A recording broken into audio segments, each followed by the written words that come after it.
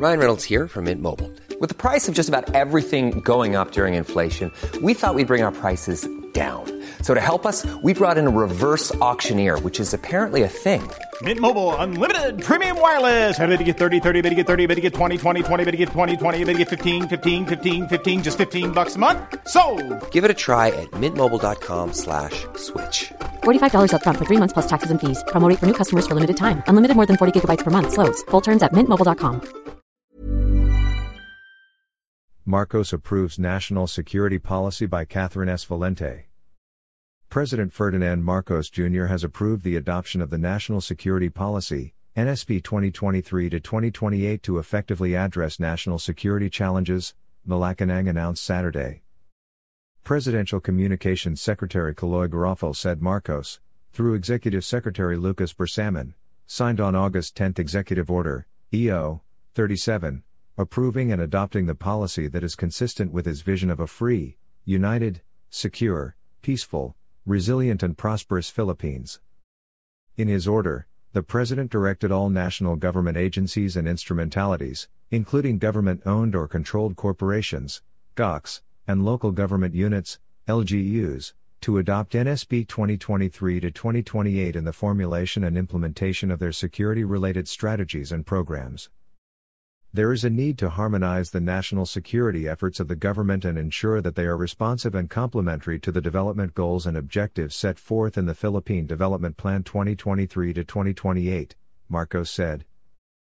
The President also ordered the national government agencies and instrumentalities to actively participate in the implementation of the NSP 2023-2028 to achieve a whole-of-government approach to addressing national security issues and priorities, consistent with their mandates, in their respective areas of expertise or jurisdiction.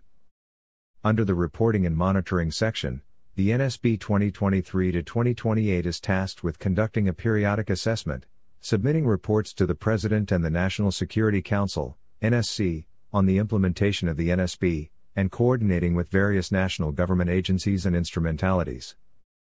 For this purpose, the NSC, through the NSA, shall monitor the implementation of the NSP 2023-2028 and, upon consultation with and concurrence of relevant government agencies, GOCs, and LGUs, shall propose memoranda, circulars and other orders related to the implementation thereof, for the approval of the President, Marcos said.